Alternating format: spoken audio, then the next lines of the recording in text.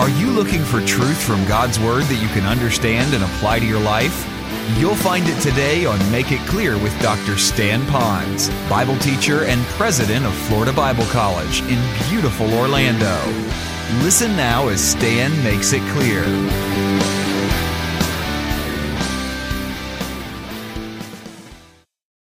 We're going to be in a portion of Scripture today that I think would really bless you, and I've titled this, I think, 7 Blessings of Highly Elected People. Now, when I say that term, 7 blessings, I don't want you to think that there are only 7 blessings from God, or that there are 7 handwritten blessings that mankind has to say to God. There's a whole lot more that God gives us in His blessings. But in this portion of Scripture, we're going to look at 7 of those blessings. Now, I don't know if you're like me, but when I have Thanksgiving dinner with Carol, she sets out all the trimmings. There's always far more than I could ever eat. And as I look at it, I take it slowly and I enjoy all the food that's before me. There's no such thing as a fast food Thanksgiving meal unless perhaps you're having to work and you got to go through a fast food restaurant. So you take it very slowly. You savor it. You really enjoy that. And that's what we're going to do for the next couple of times that I'm with you. And we're going to talk about those 7 blessings, but we're going to slow down just a little bit in the beginning. Some of you are going to wonder, when we ever get through the book of Ephesians? And the answer is yes. At the end, it's a little bit like the dessert. You know, when you get to the dessert, you kind of gobble that right up, don't you? But it's at that beginning of the meal, you really drill deeply into that, and it's a very special time. So if you open your Bibles, we're going to follow Ephesians chapter 1, and today we're going to just look at verses 3 through verse 6. The next time, we're going to cover more of those blessings as we go through 7 through 14. The passage I want you to look at now is found in verse 3 because it kind of launches us into this and how precious this is. It says this, God, at the beginning of the passage, and then comes into this, who has blessed us with every spiritual blessing in the heavenly places. Even this one verse, you could preach an entire message. God is the blesser. We are the blessee. The blessings are in the heavenly places that are for us. So all of this is God's blessing in our life, and how precious that is. One writer titled this section of Scripture of these 7 blessings, he called it the hymn of praise with 7 stanzas. It's the hymn of praise with 7 stanzas. Now, I know that in some hymn books, in some churches, they have many, many stanzas. And sometimes you'll go to those very traditional churches and they'll say, well, let's sing the 1st, 3rd, and the 5th stanza. I get that because some of them just go on and on and on. On the other hand, when the writer was writing this, generally he has a thought in mind when he writes the hymn, and it flows. 1st stanza, 2nd stanza, 3rd stanza, 4th stanza, on down the line. Now, when you're going through Scripture, you also want to make sure you park on that Scripture, then you go to the next one, because often one truth builds upon another. So we're going to be doing that in this section of Scripture, and I hope that it'll be a blessing to you.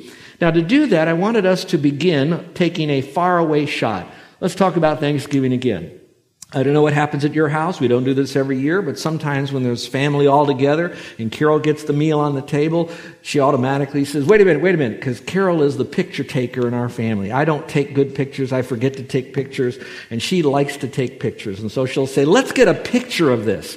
Have you ever done that at your home? Have you done that? Taking a picture of the table before you eat? I usually like to say, take a picture of the food before the carnage. You know, so you kind of take a picture of that.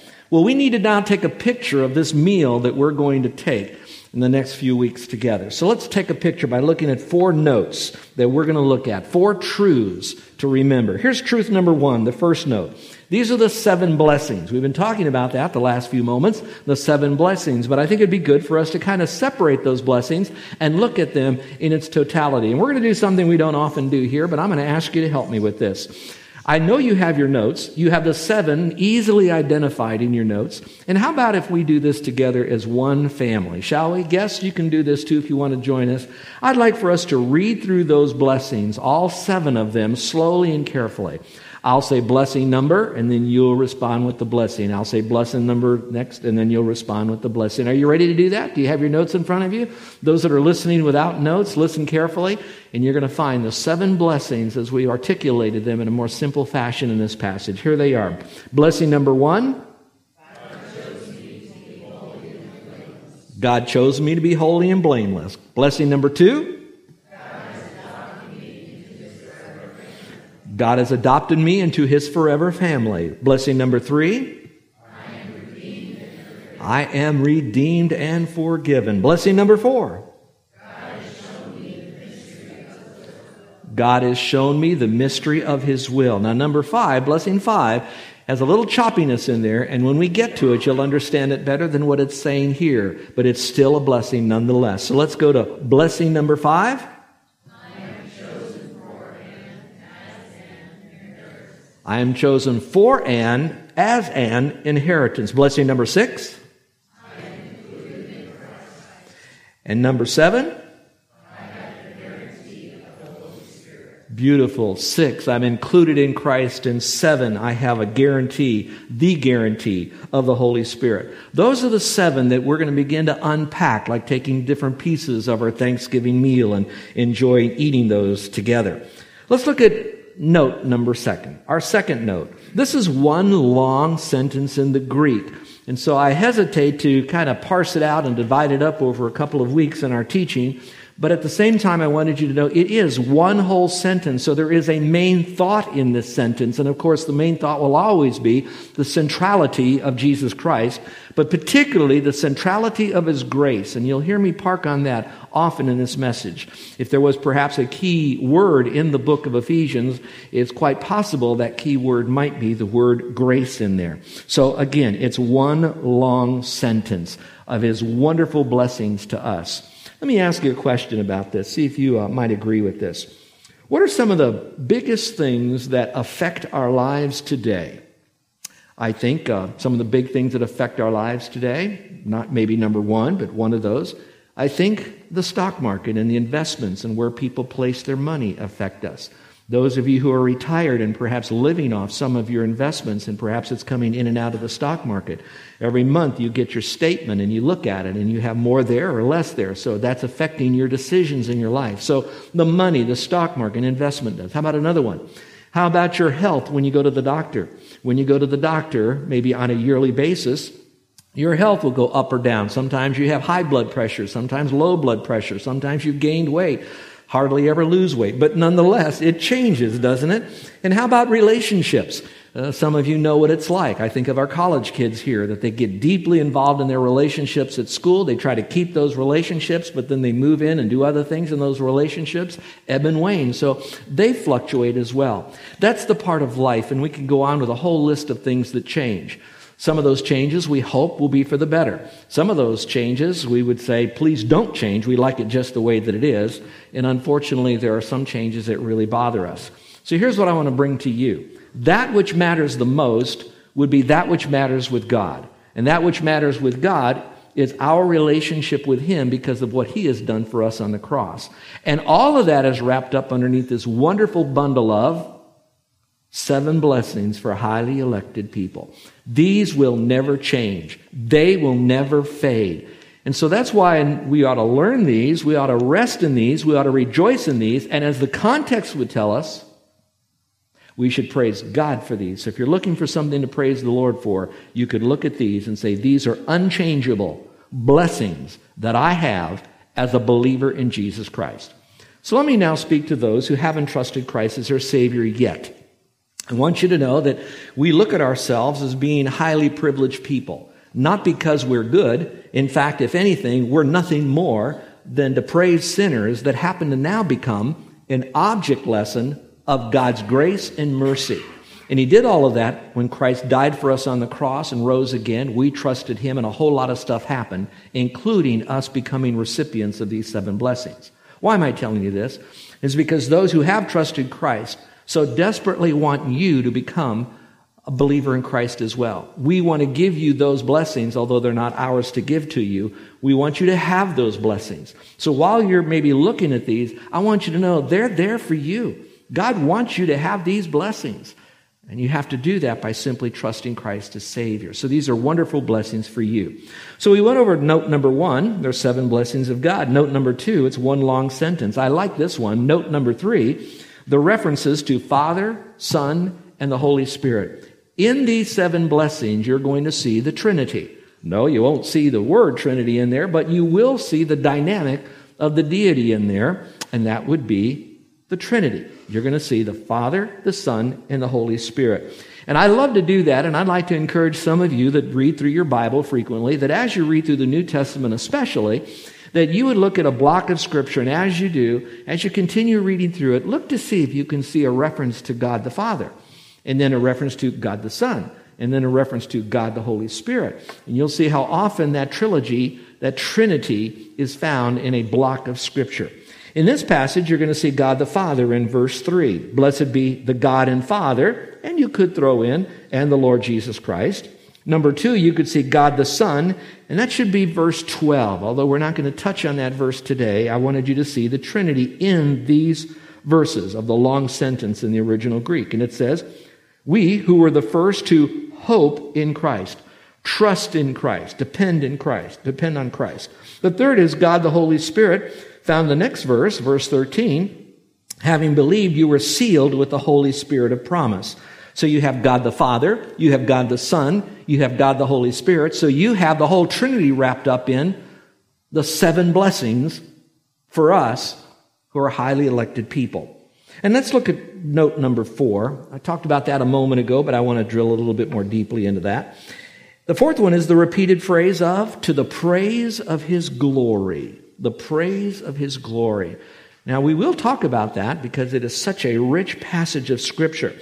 Let me have us look at that. If you do have your Bibles, why don't you look at Ephesians chapter 1, and we're going to go to verse 6. We will come back to verse 3, but let's look at verse 6, and let's read these. You might even want to mark them. Some of you may even want to number them to see 3 times this passage wrapped up in who God is, His grace that was given to us. We become a recipient and an object lesson of that grace, and now because of that, we give ourselves in praise and glory to Him. So verse 6 says, to the praise and glory of His grace. Drop down, if you will, to verse 12. To the end that we were the first to hope in Christ, who would be to the praise of His glory. And then you go a little bit further to verse 14, and it says, who is given, the Holy Spirit referring in context, who is given as a pledge of our inheritance with a view to the redemption of God's own possession. And then the doxology, to the praise of His glory. Would you say that with me? To the praise of His glory. Let's do it together one more time. To the praise of His glory. Oh, I'll tell you, when we pause just for a moment, you may look over your life, and is there anything that you could praise God for? Maybe this week has been a tough week, from responses that you got at the doctor's office, to a problem on the job, to relationships breakdown, other things that are swirling around you. But just for a moment, we always have someone for whom we can praise. And that's going to be our Heavenly Father, the Lord Jesus Christ. And so let's remember that we can live a praise-filled, a praise-full life for the Lord. So those are those 4 notes there that I think might be helpful to you, that you might be able to own in your own heart. And I'd spend some time meditating on these, rejoicing in those, humbly receiving those in your mind as truth, and then also giving Him all the praise and all the glory and all the honor. Today we're just going to cover blessing number 1 and number 2. Blessing number 1 sometimes can be a little bit more, I can say, controversial, and I'm not here to do that, but I am here to give you a perspective that I think is biblical, at least a way that you can look at it that could be acceptable. So let's go to blessing number 1 out of the 7 blessings. The first one is, God chose me to be holy and blameless, or to be holy and without blame, however you want to say that. You may now circle the word chose, because we are going to talk about God's choosing. Some people refer to that as election. That's where you got it in the title. You might have the word predestined. We could even perhaps throw in the word foreknowledge if we wanted to. But the idea in this verse is just as He has chose us in Him. So the word chose and the word predestined is found in our passage. To put it very simply, the word predestined simply means to decide beforehand. All right, to decide beforehand. So it's a little bit more than foreknowledge as a passive attribute. It's a little bit more of an active attribute where He now chooses to do this. So now that's when the questions begin to come, especially for those that have been circling around Christianity or Protestantism and Reformed theology and Arminian theology. And so now how does this all fit in? Does God choose me? Do I choose Him?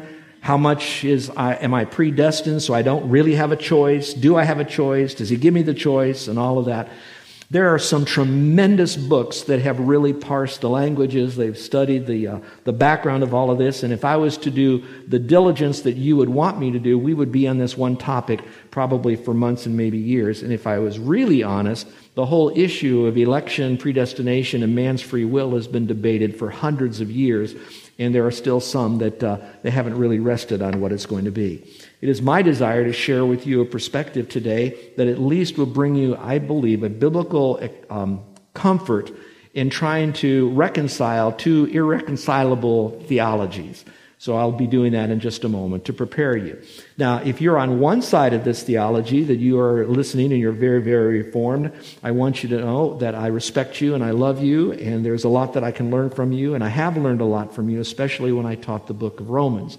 There's a great deal of material that I have learned from the Word about the sovereignty of God. It raised my consciousness and certainly my respect for our sovereign God. On the other side of this, those of you that have a tendency to be a little bit more Arminian, which means that we really have the free will and that whatever it takes, we're going to try to be a believer, we're going to make you a believer, whatever it is. I have an understanding of that because there is a choice. We must, in a sense, call upon the name of the Lord. We must believe. It is our responsibility to trust Christ. So I get that. I don't know that I go as far in Arminianism to say I can, my choice is to get in, but I can also choose to get out. So when people say, Stan, what are you? Are you a Calvinist? Are you an Arminian? And basically I simply say, I want to be, and I hope that I am, and I believe that I am, and as God continues to teach me, I believe I'm a biblicist. So I try not to put myself into one camp or the other, and I would encourage you to be careful of that, because once you say, I believe in more Calvinism, then many people will define Calvinism differently. And so now you get into some deeper weeds on what it is and what it's not, and now put you in a position to be labeled, and you may not be in that full camp. On the other side, if you say, I'm more Arminian, I get all of that. But on the other hand, if you say I'm just that or I am that, that then leaves other people to interpret what that means, and they begin to label you, and they say that's what you believe, and maybe it's not what you believe. So it's best to do your own study. So today, I want to submit to you that this is a great opportunity for you to dig deeply into these truths. And if you need some resources to help you, I'd be glad to do that. Now, I'm not walking away from this passage, but I am letting you know that there is good material out there that will really help you. So God has chosen us. So the question is, how does He really do this? And I look at all of these questions, and it really boils down to two. And here are the two questions. Does man have a free will? The answer is yes. Does God have absolute control and He chose us? The answer is yes. So now we're into some deep weeds, and I'm going to give you a word that you probably have not heard or used very often. I'm going to say it simply. I'm going to have you write it down. I'll spell it for you because the truths of God's sovereignty and man's free will would fit this word. And here's the word. It's the word antinomy. Antinomy. A-N-T-I-N-O-M-Y. A-N-T-I-N-O-M-Y. Antinomy. Now, in reading the background of people that are on all sides of this issue of man's free will, election, etc., I chose to look at a couple of writings, and then from them I extrapolated some simple information that I think would help you.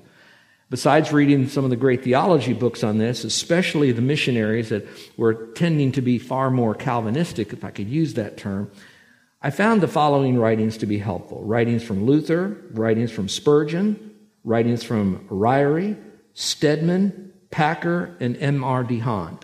And I'm leaving out some of the authors that came out of Florida Bible College just so there wouldn't be a bias. So with all of those, I chose to give you a quote coming from J.I. Packer.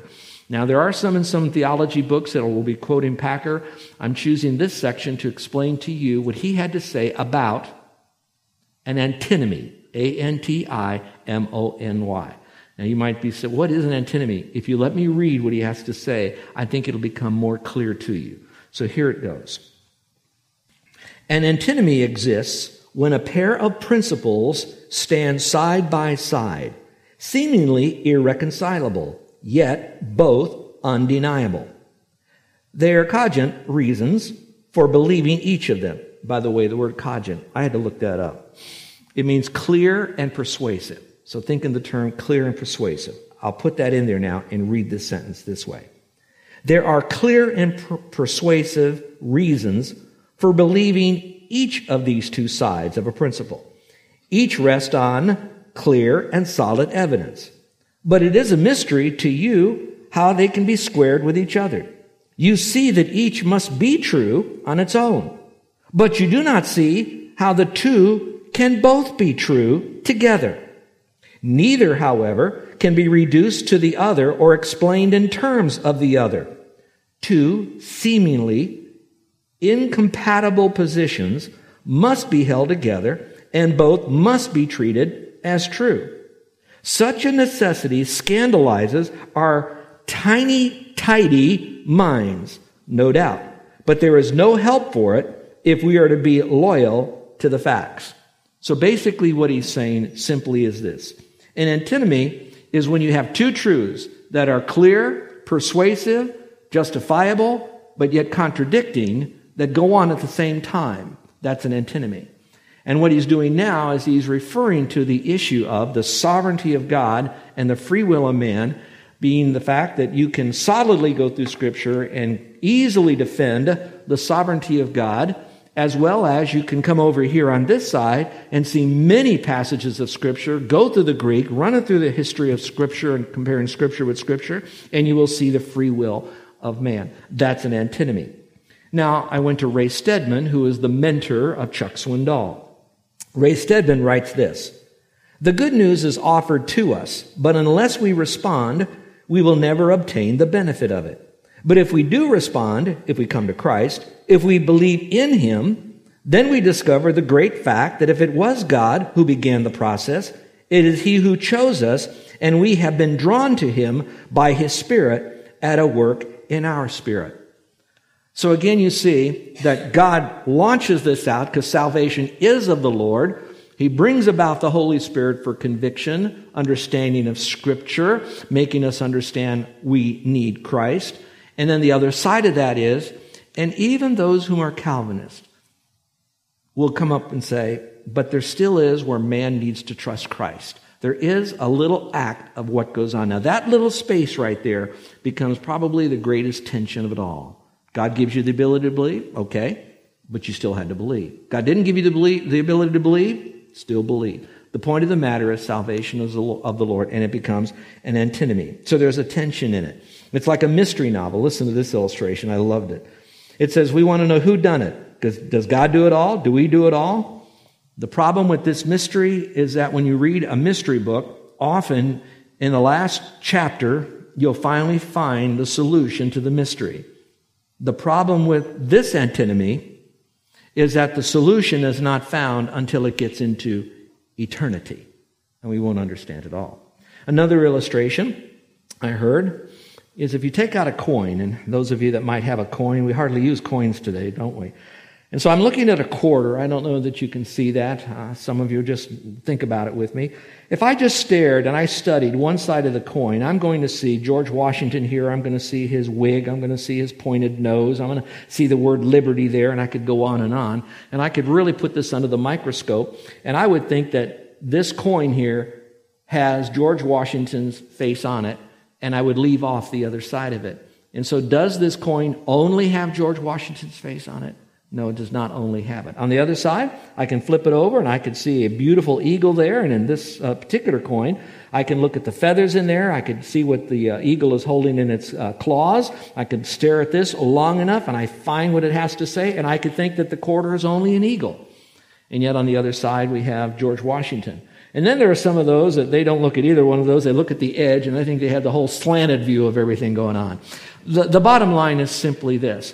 I don't know that I'll ever be able to adequately, fully, completely answer this, so it's not a hill that I'm going to die on. It's not a hill that I will spill a whole lot of blood on. However, I will fuss over a few things.